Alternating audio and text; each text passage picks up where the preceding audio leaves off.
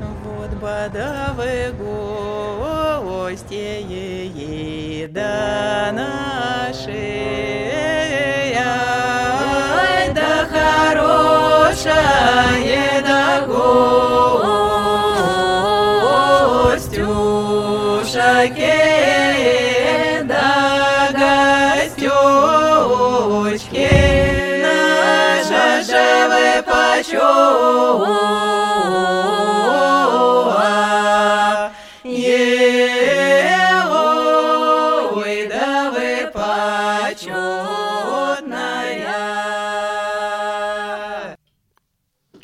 Welcome to Bread and Salt, a radio show about my Russian grandmother and my quest to find out about her life and the world that she came from. I am your host, Maria Schumann. I am a farmer, a singer, a folklorist from beautiful Greensboro, Vermont, where together with my husband, we raise sheep and grow organic apples. Today's episode is going to be about war because I don't know about you, but I have war on the mind. I think about war all the time, and it haunts me at night. Let's go back to 1944. My grandmother, Maria Ivanovna Dikareva-Scott, as you might remember, is living in an apartment in New York City with her children, my aunt and my mother. They're small girls.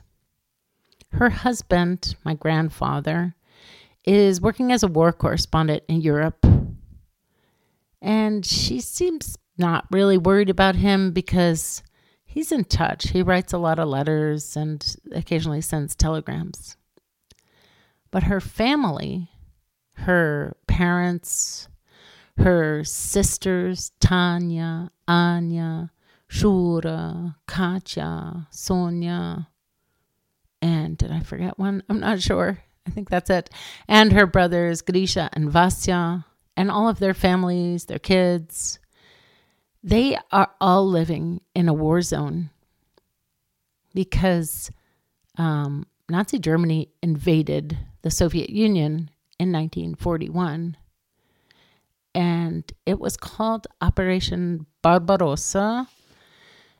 And it was, I think, like the biggest invasion, the biggest ground invasion of all time.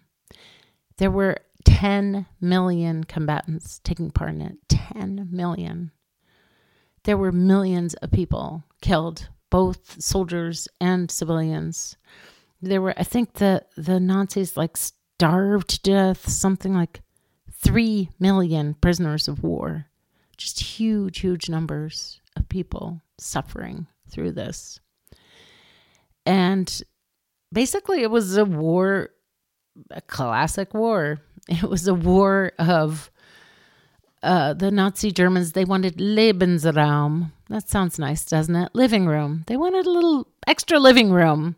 How about over there in that country? They've got lots of nice land and lots of resources, great agricultural land, great place, lots of fossil fuels, lots of other stuff, I'm sure.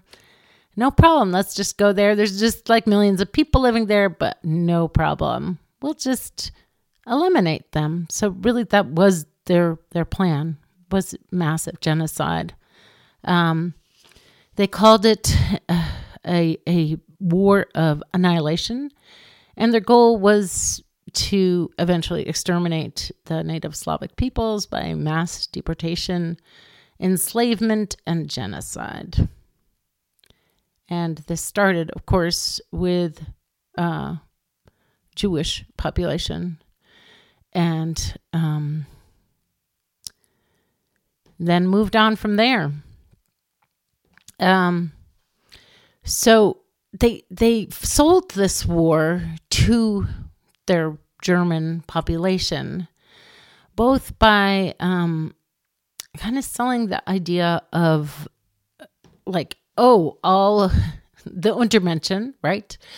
The Judeo-Bolshevik revolution. They associated Like the Slavs were considered undermentioned as well as the Jews, and the combination of the two was like the worst of all, right? Because they saw communism and socialism as really a Judeo-Bolshevik conspiracy, right? So they had that, and then they also had wanting, they pictured it as a war of existence, like Russia was an existential, or the Soviet Union rather, was an existential threat to Germany. And that because of that it was, the people would have to, it was an old struggle of the Germans against the Slavs, the light people versus the people, the subhuman animal people. And they said the struggle must aim at the annihilation of today's Russia and must therefore be waged with unparalleled harshness. So they had all kinds of orders that said no mercy in dealing with civilians. They were going to ignore all rules of warfare for protecting civilians. And they started with basically starving people was a big part of their thing. They rather than, they would steal food for the German army so that they didn't have to get it from Germany, and that would also kill millions of civilians. And they would retaliate against any acts of resistance by instituting collective punishment of civilians, and which would involve burning down entire villages and murdering all of the inhabitants. And I am not a scholar of World War II.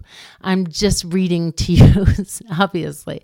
I'm just reading to you basically from, or paraphrasing from Wikipedia and from the Encyclopedia of the Holocaust. So they started, they murdered a lot of Jewish people, a lot of Jews, and they murdered a lot of other people as well. And my grandmother's family was from Tver, the province or the oblast of Tver in kind of central western Russia. And Tver was really hard hit by the Nazis. So in Tver, it looks like, okay, where did I put that? Oh, more than 1,000 villages were completely destroyed. And the cities of Zhev, Staritsa, Zubtsov, Bialy, regional centers, Selezherovo, anyway, about 10 cities were also completely destroyed. The hardest hit was Rzhev, where out of 20,000 people who didn't have time to flee before the arrival of the Nazis, only 150 people survived. Again, 150 people survived out of 20,000 civilians. So this was close to where my grandmother's village was. Rzhev was a little further away, but the Nazis came to about, looks like about 100 miles away from my grandmother's village, Udomya. That was the village that her parents lived in at that point. And that's about the distance of Plainfield to Putney. So close. And I think about my grandmother in her apartment in New York City. And she's, trying to get news of her family. There's no internet. She's not hearing from them on WhatsApp or Twitter or whatever, Instagram. She's waiting for letters, and they don't come very often at all. So she just doesn't know what's happening with them. She's getting probably like hits of like just terrible news that's happening there. And then once in a while, she gets a letter. My aunt described this to me, and she would just sit down with her kids and read them, the letter from Russia, and just cry and cry and cry, because the news was always terrible. And I'm sure she was thinking, like, what can I do? What can I do? What can I do to help my family, my people, my friends. So she was going around and she was giving lectures and trying to educate people about her life growing up in the Soviet Union, but also about the hardships of war. And she was trying to raise money for Russian war relief. And now I'm going to play for you a Russian song sung here by the ensemble Kostroma from San Francisco. It's called Chorny Voron, Black Raven. Black Raven, you are my friend. You fly far away. You brought me a white hand with a ring.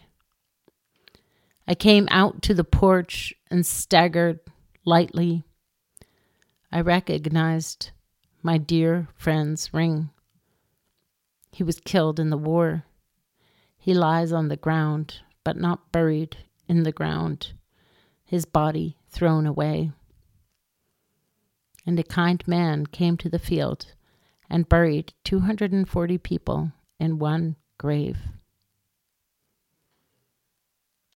Черный ворон, друг ты мой да залетный ты, летаешь далеко. Черный ворон, друг ты мой да залетный ты, летаешь далеко.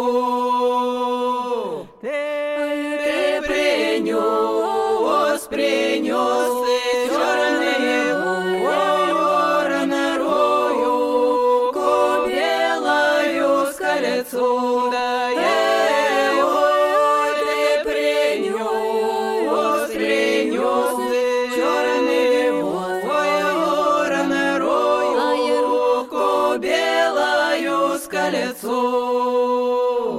Да я вышла на крылечко спая, шатнулась слегка, да его я вышла на крылечко спая, шатнулась слегка. Ой, по колечку друга я узнала, чья я у ворона рука. Ой, по колечку друга я узнала, чья я у ворона рука. Ой, рука, ой, да милого знает, убит он на войне, да его рука, ой, да милого знает, убит он на войне. Ой, он убит, ляжет, земле не зарыет, в чужой дальней стороне. Он убит, ляжет, земле не зарыет, в чужой дальней стороне.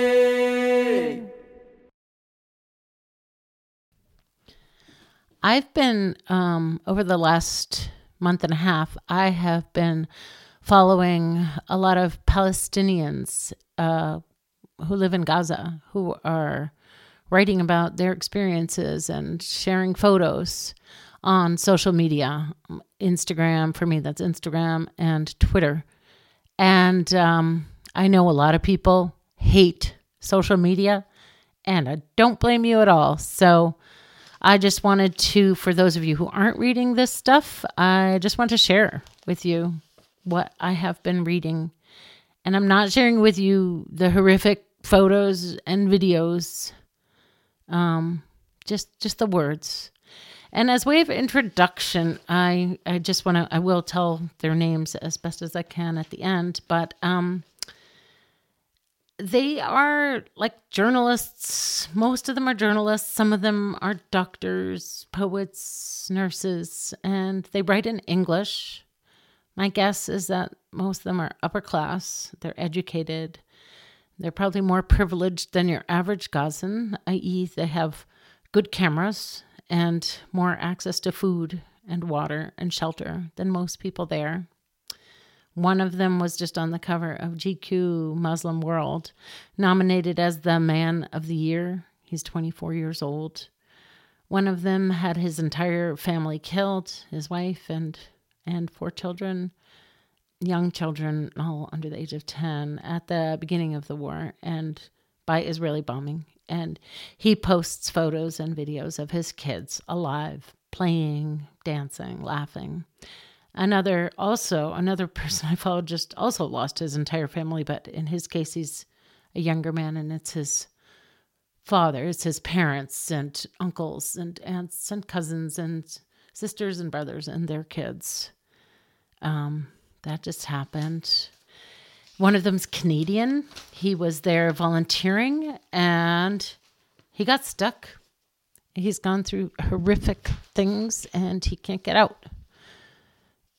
Rather than talking about them anymore, I'm just going to read. And it's not in order.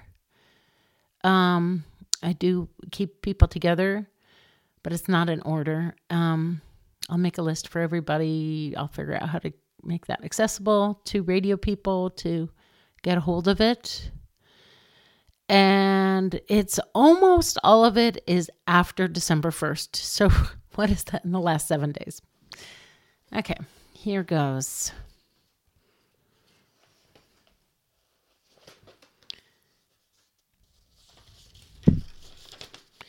Hind from Hind Gudari. Artillery shelling in Khan Yunis, Deir al-Bala and Maghazi. Israeli warplanes are targeting different locations in the south of Gaza. Israeli warplanes are dropping leaflets on civilians in Bani Suhaila and Kharaha to evacuate. Gaza is definitely unprepared for all of this. Imagine reporting on the killing of your friend, a person you lived with for weeks. I can't stop crying. In less than 24 hours, Israel killed 178 Palestinians.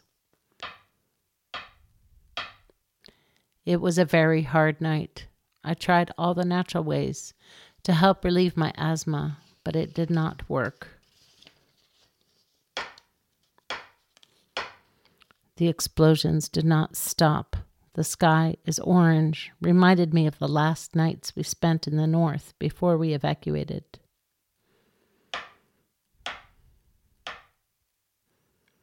Everything feels so dark and scary.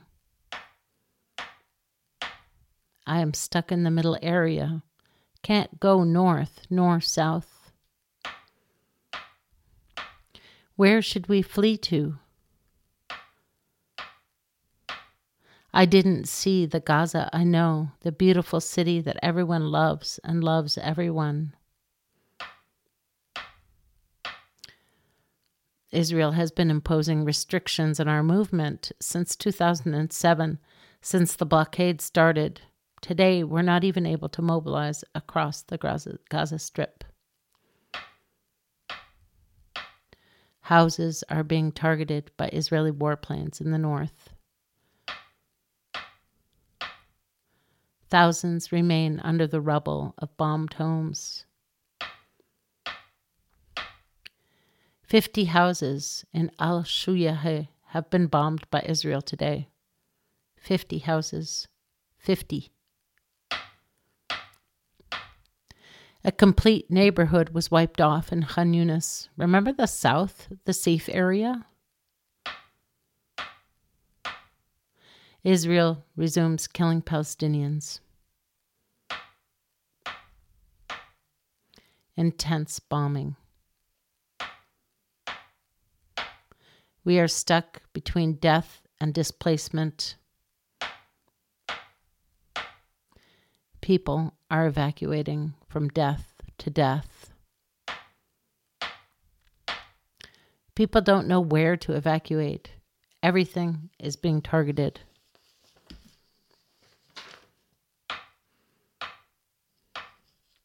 A cigarette pack costs 60 NIS in Gaza today. It used to cost 18. Hi, we are still here. Don't forget us. Just realized it's December. Where did November go? Thousands of bodies are under the rubble in different areas across the Gaza Strip. The civil defense teams do not have the capacity to rescue all these people. People are digging with their own hands. Israel has partitioned the Gaza Strip into 3 zones: northern, central, and southern. Carpet bombing heard in the middle area. Non-stop explosions. Yesterday, Israel killed 1,000 Palestinian civilians. Was there any intervention to halt the violence? The global gaze is upon us, treating our situation as if it were a trending topic on TikTok. Israel demolished 60% of the homes in Gaza in 58 days. Intense bombing. Intense clashes heard. Massive explosions. Where should people go? Flee where? Nowhere is safe in Gaza. Where should people go? Flee where? Nowhere is safe in Gaza. Where should people go? Flee where? Nowhere is safe in Gaza. What a night. They bombed Kamal Adwan Hospital in the north of Gaza. Injuries and killings reported. I miss drinking milk. 58 days without any dairy products. People are trapped in the south. They don't know where to flee. My friend was seeking refuge in a school that was bombed 15 minutes ago. She's in the street, homeless. She has nowhere to go to.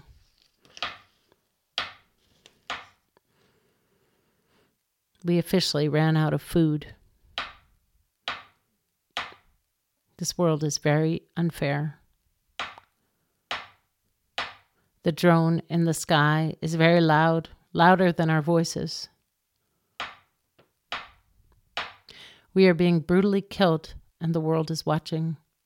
It was a tough night on the middle area in Gaza. The explosions and clashes did not stop. Look at this picture, then look at it again. This is how people are forced to evacuate in Gaza. I do not feel that staying alive has any meaning anymore. We are disconnected. Tweeting from eSIM. Wonder if we will ever make it to the end. When they disconnect Gaza from world, you know that Israel is cooking something big. Explosions did not stop from 4 p.m. on today. Pray for Gaza. It's a tough night. Something big is happening. We still don't know what's going on. Phosphorus, gas bombs, flare bombs, clashes, explosions. Blackout equals nightmare. Hi, the connection is back. We are still breathing. I am losing my words. I am losing my feelings. My fingers typing are tired. My words no longer describe the dire situation. My voice is pale. Khan Yunis witnessed a deadly, violent night. Israeli tanks are surrounding the area. It's very dangerous for the civilians there to flee. The safe corridor was the biggest lie. It trapped more than 1 million civilians in the south. The south is being bombed and destroyed by Israeli warplanes and artillery. This is from Motaz. I woke up to a frantic call from my neighbor telling me that the IDF had broken into our home in Gaza by blowing the doors open. They kidnapped 3 families that were sheltering inside, then let go of some women and told them to run and not look back. The fate of the rest is unknown. Can you hear her? Can you imagine how painful is this for her little body? A little girl is on the floor of the intensive care in the hospital after they extracted her from under her house rubble caused by an Israeli airstrike. Sky full of Israeli drones, a quadcopter over the square I live in, and no caller ID keeps calling. It's 5:37 a.m. and there was an airstrike very close to us. The neighbors are digging under the rubble to rescue the residents. Very horrific scene as usual.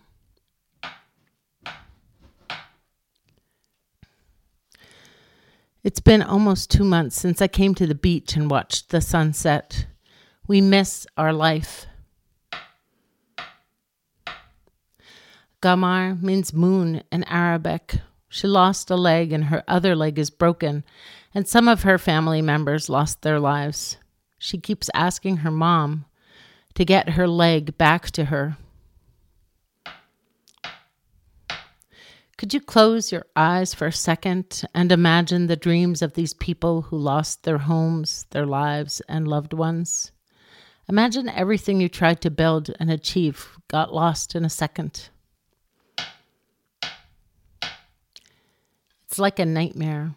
I wish my mom would wake me up with ice water on my face. We were splitting a bottle of juice equally after lunch. Suddenly, a huge explosion happened.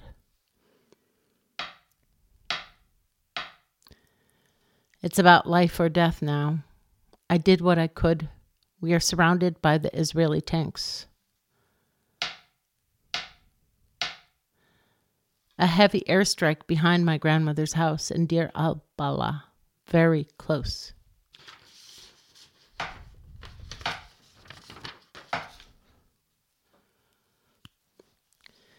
This is the flesh of a baby. They covered it because it's so hard to show. People are trying to find the flesh of the people, not the bodies.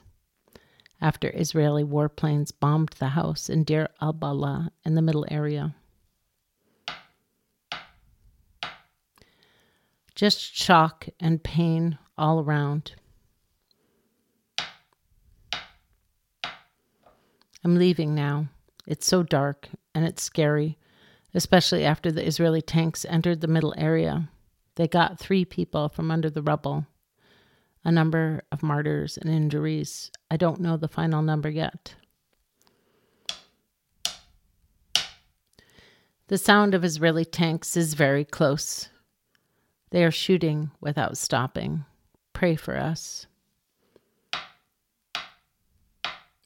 The heavy machine gun didn't stop from yesterday. People continue to evacuate, not knowing where to go in the middle area. It was very close. Israeli tanks opened fire directly on us. We made it. This was on Salah al-Din Street.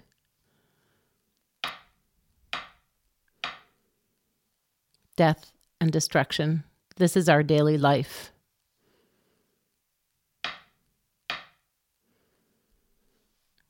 Live from my street, another Israeli airstrike.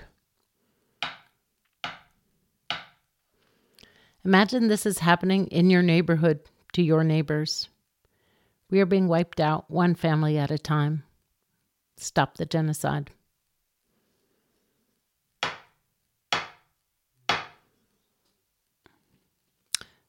Ahmed Shamia. I swear we are tired from the war in Gaza. We are exhausted. Please, please end the war. The war has to be ended. Dear world, where are you? We need you. The explosions did not stop. Israeli warplanes, planes, and drones are like a madman in the sky, bombing everywhere. We don't need anything but a peaceful life. We are tired. It is enough for us. Oh God, it's enough for us. I want to leave Gaza. How? I'm frustrated. All my dreams are smashed. You don't feel how life is under bombing and war. We're not well. We're dying slowly. Take me out. Take me out. End this effing war in Gaza, please. Barrel bombs are being dropped by Israeli warplanes on Gaza at this moment. The hardest thing in life is to smile at your son or daughter when you're psychologically exhausted from the bombing and war. We're alive, but without souls. What a life we live. We wait our death every minute. Our life is not like a grave. Our life is like hell. Please end the war. End the war. Please.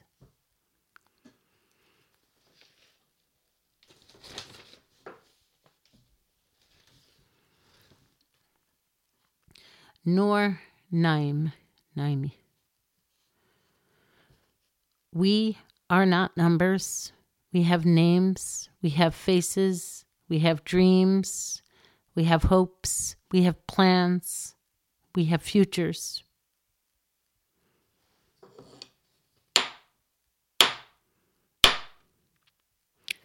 Pray for us. For us, the night is incredibly difficult.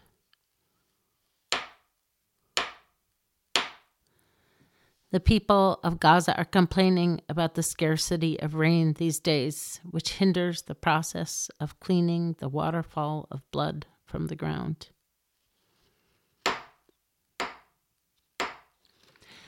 My father, Mahmoud, my mother, Amina, my brother, Dr. Ayman, and his wife, Dr. Khatam, and their children, Mohammed, student pharmacy, Amina, student medical, babies, Maria, Fatima, and Hanin, my brother's wife and children, my aunts and their spouses, my cousin Ahmed's son, all gone.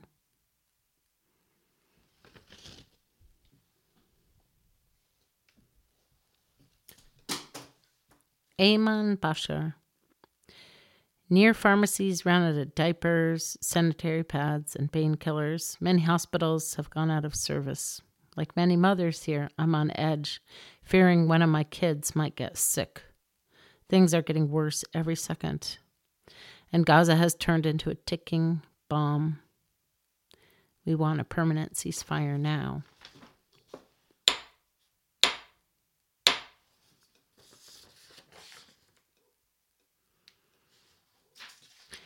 My great-grandfather, Abdel Kader Bashar, lived in the village of Bash Chayit in the Ramleh subdistrict, where my ancestors owned lands and worked as farmers.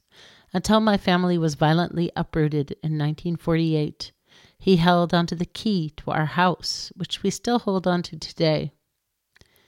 And, yeah, every Palestinian can answer this easily. Palestinians of the world, where have your ancestors lived in peace before Israel came and stole your land?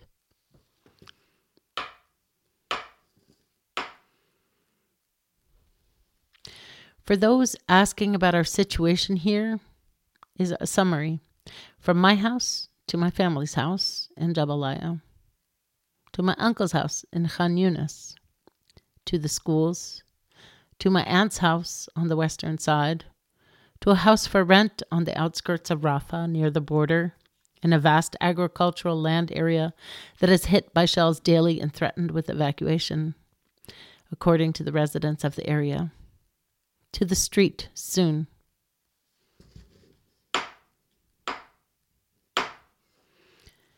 The internet on my eSIM is not enough for much, but whenever I get the chance, I check tweets of normal life.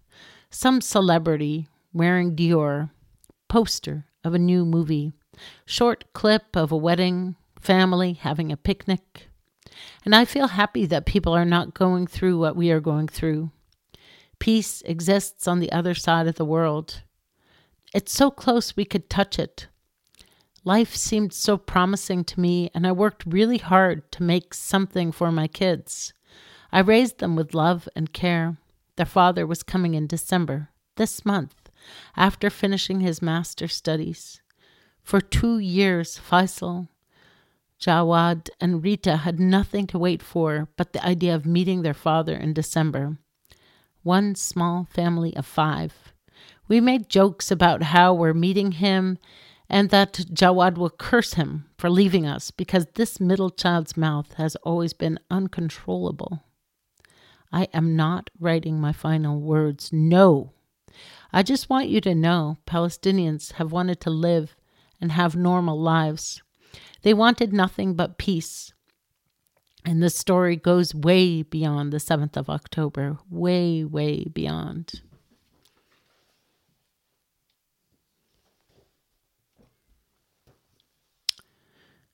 Sarah Salibi. My cousins emerged from under the rubble of this massive destruction to find that they were left alone in a world conspiring against them. My cousin, Wagdi, lost his wife, Leila, and his children, and his son, Majd, survived. Ahmed lost his wife and children. Fadi lost his wife and children. Nada was martyred in the Jabalaya massacre a month ago, and her son was left alone. Israel killed him today. Israel killed them all.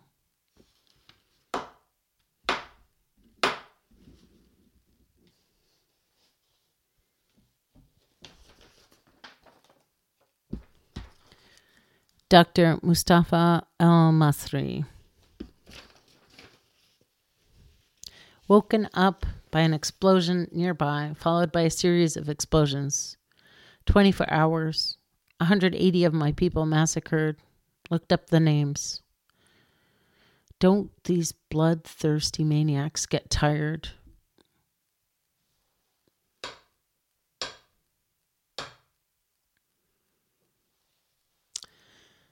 The martyred child of Reem Adufa Lulu, her aunt, wrote, "Fly in heaven, my heart's soul. I can't believe this.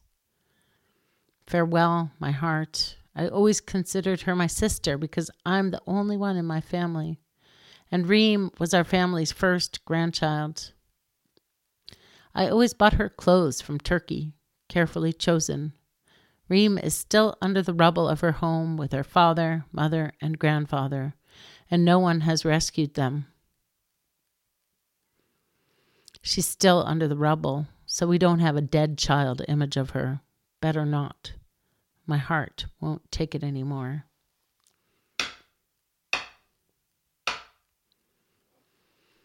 Khan Yunis skyline last night.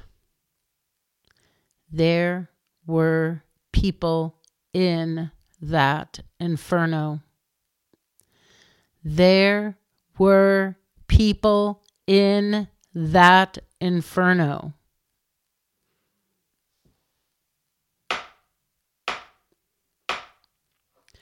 Rest in peace, Nisreen. Our last meeting, you were discussing your thesis. Next, I was hoping that you emerge from under the rubble. All I can say, for God what he gave, and for God what he took.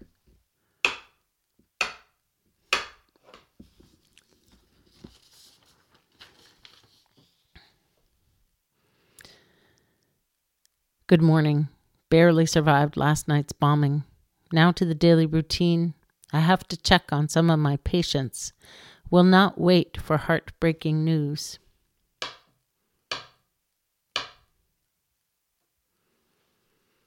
Carpet bombing now, very near. Saying my prayers. 6 hours in the fetal position, reciting what I can, disconnected from the world as carpet bombing erased an area very near. Crawled away from the wall as it was swaying. Meanwhile, Israelis committed several massacres all over Gaza. Nobody is counting the dead anymore. Can hardly hear now. Hope it is temporary.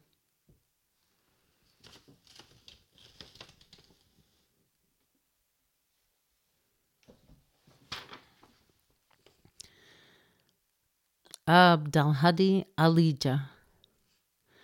Heartbreaking for me, my niece Alam has ascended to God. She was martyred far from her bed, home, and neighborhood, displaced in South Gaza. I wrote about her a few weeks ago as she became sick due to a lack of food and water. After a week, she was hospitalized, and today she surrendered, a victim of the starvation war Israel has waged on Palestinians. She held a master's degree in literature, was compassionate and sensitive. Ambitious, she aspired to pursue PhD studies in literature. She was killed. As a child, she resembled a doll. I often carried her to the small shop around the corner. Do not cry for me. I am strong, but share the truth. Know the truth. Remember her name, Alam, which means dreams. Alam has left us, and now you are left with a choice to be on the right side of history or otherwise. There is no other option.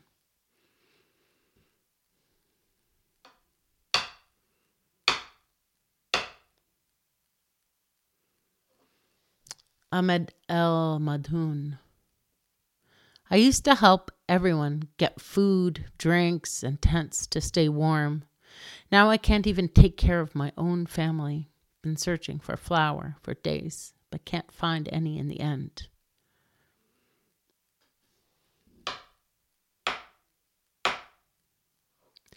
I miss my normal life. My mom's morning smile, playing with my sisters, lunch with the family, seaside visits with friends, and solitary night walks through the streets of Gaza. The war has made me appreciate these things more. Longing is overwhelming me. I'm not able to write much about what's happening. It's a complete massacre. In the past few days, we witnessed death every minute. Fear is everywhere. There's no food, no drinking water, and people are displaced with nowhere to go. Solidarity has lost its meaning in the brutality of the occupation. Gaza is alone, as usual. Whoever died has escaped.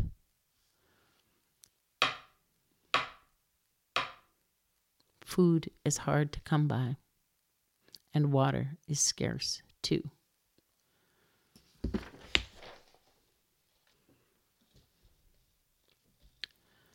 Prince Kuta. That's his Instagram name. I forget what his real name is. Ahmed, I think.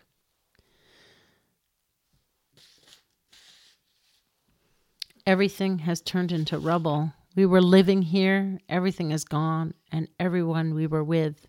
There's no God but Allah. We were sleeping here 3 hours ago. I went to run an errand.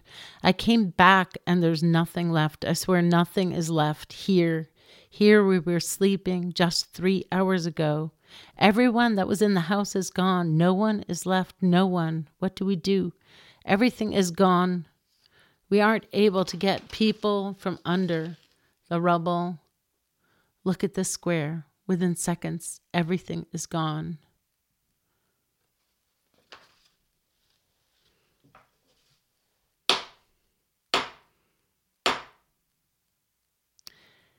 So that was, I think, December 1st. And then on December 2nd, he writes.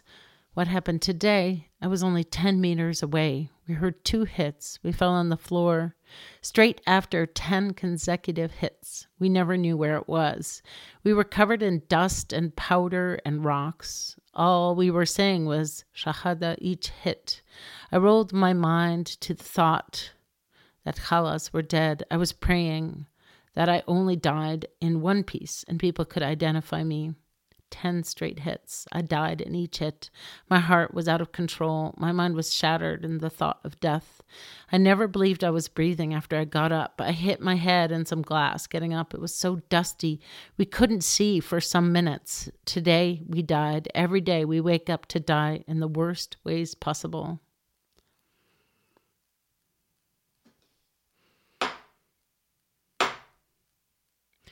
What everyone is not understanding or seeing, every day people go to the south. But before they reach the gate that's been made, they're being shot at. Most of the people leave to the south at 8 a.m. with a bag. Some return injured, some die on the way. Some return with nothing.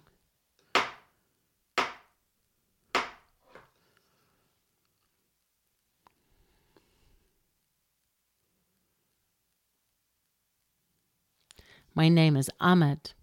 I'm Canadian. I came to Gaza to visit and defend my thesis. My family was forced to the south while I was volunteering at the hospital. I couldn't leave people in the north and head south.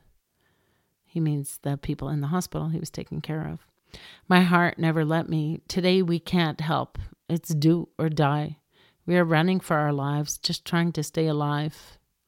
I even registered to go back to Canada, but my name won't come back. I can't even make it to the south. I can't make it anywhere safe. I've lost hope of ever reuniting with my family.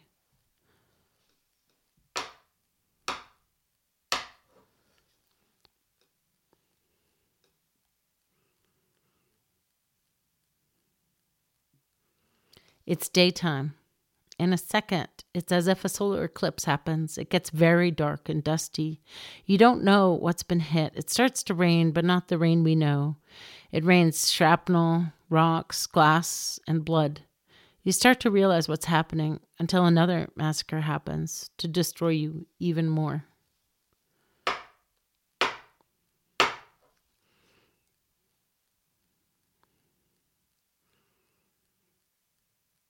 Under this rubble, there are so many people. Hopeless to find anyone. We were happy people. We've become ghosts trying to survive.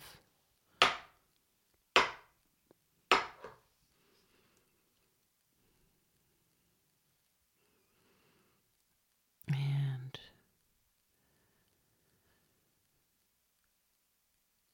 every minute we ask ourselves, will we be narrating the story or will we be part of the martyrs in the story? No one but us knows what it feels like. We're seeing death every minute. We are literally dead from the bottom of our hearts. We are just moving bodies with dead souls.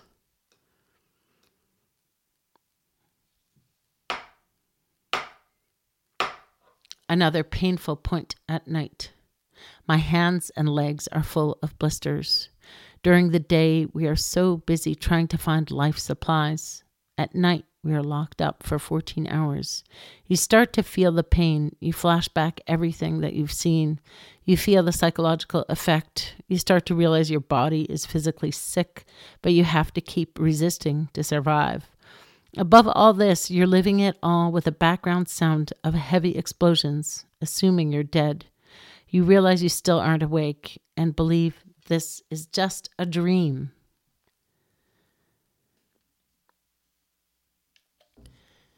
Here's a song from the Circassian group Jubchij from their album Songs of Resistance and Sorrow.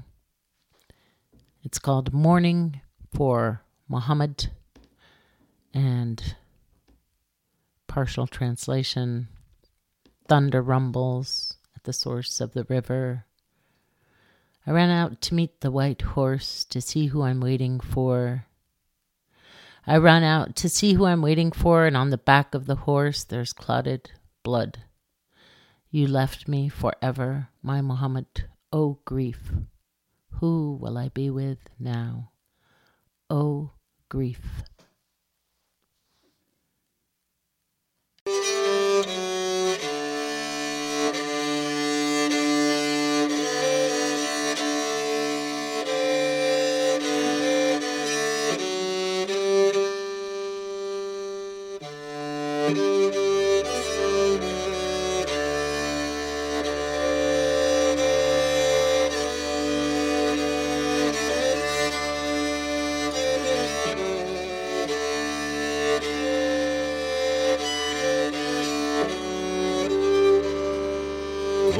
Psapa gushama shiplasha wawamawi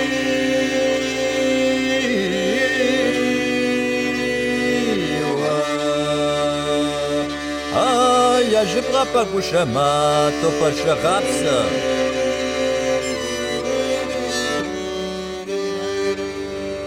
jibrapa gushama topasha rapsa mawi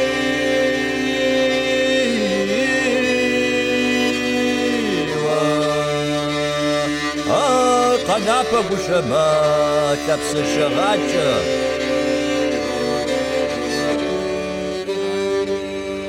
Shawala gushama teshamqa shajmawi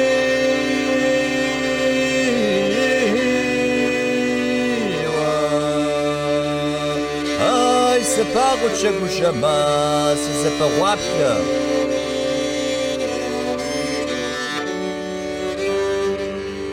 Sepagu gushama sezapa wapyamawi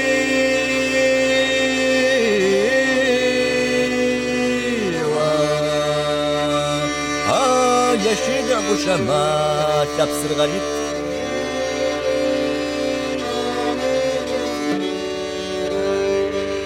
Muhammad gushama yanabjar gushama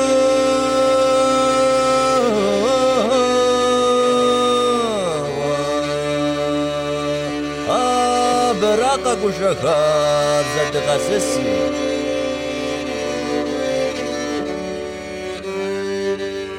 Muhammad gushakar semaja halla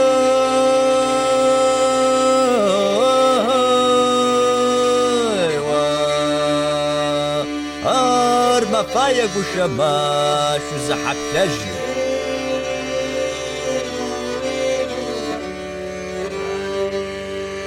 سيبغون اخوا gushama سيب محمد موي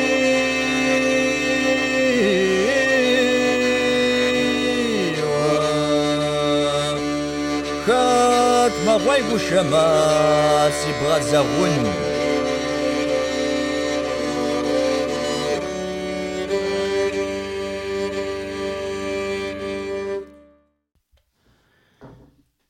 So back to my grandmother in the 1940s in New York City.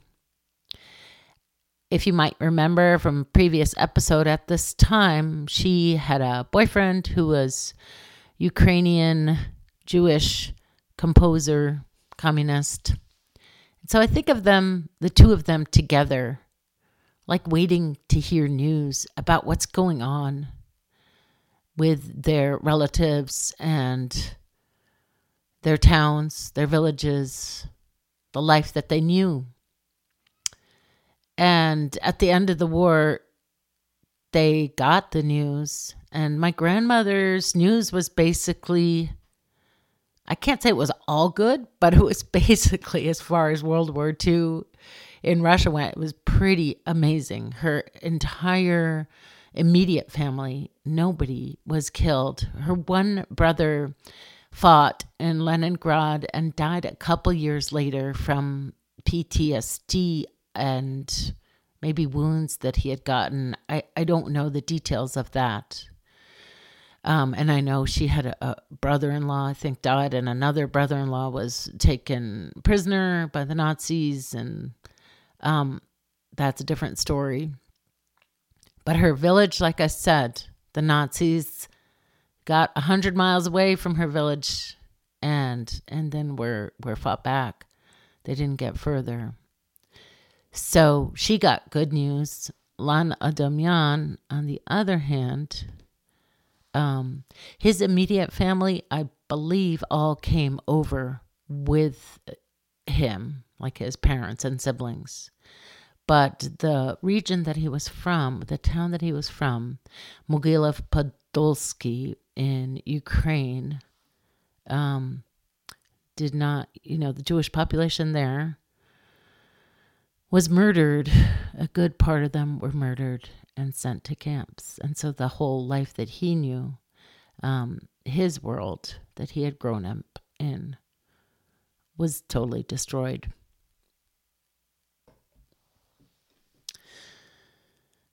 So as I was doing this, working on my radio show, I was about to read the different tweets from the very first Palestinian who I was following when the war started, Rafat. His tag was I Translate. And I went to his page only to open up and see that he's dead. He was killed. He was murdered by a targeted bomb, probably made in America, bought with American money. And he's dead. And I didn't know him. I just felt like he was a strong and kind of amazing person. Just like, I don't know, you read somebody's tweets. What do you know? He just seemed like a really beautiful person. And there were several times that I thought he was dead because he went through so much in the last 45 days with his family. I think he has young kids too. He's a teacher. He's a poet. He was an activist. And a lot of people are writing about him now. And I just want to read his poem that he wrote. A poem by Rafat in Gaza, who was killed yesterday by Israel in a targeted missile strike on his sister's house, along with many, many members of his family. If I must die, you must live, to tell my story, to sell my things, to buy a piece of cloth and some strings. Make it white with a long tail, so that a child somewhere in Gaza, while looking heaven in the eye, awaiting his dad who left in a blaze and bid no one farewell, not even to his flesh, not even to himself, sees the kite, my kite you made, flying up above, and thinks for a moment an angel is there, bringing back love. If I must die, let it bring hope. Let it be a tale.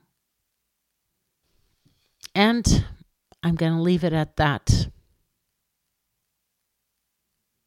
I know it's been kind of a heavy time here on Bread and Salt radio show, but it's a heavy time in the world. Goodbye until next month.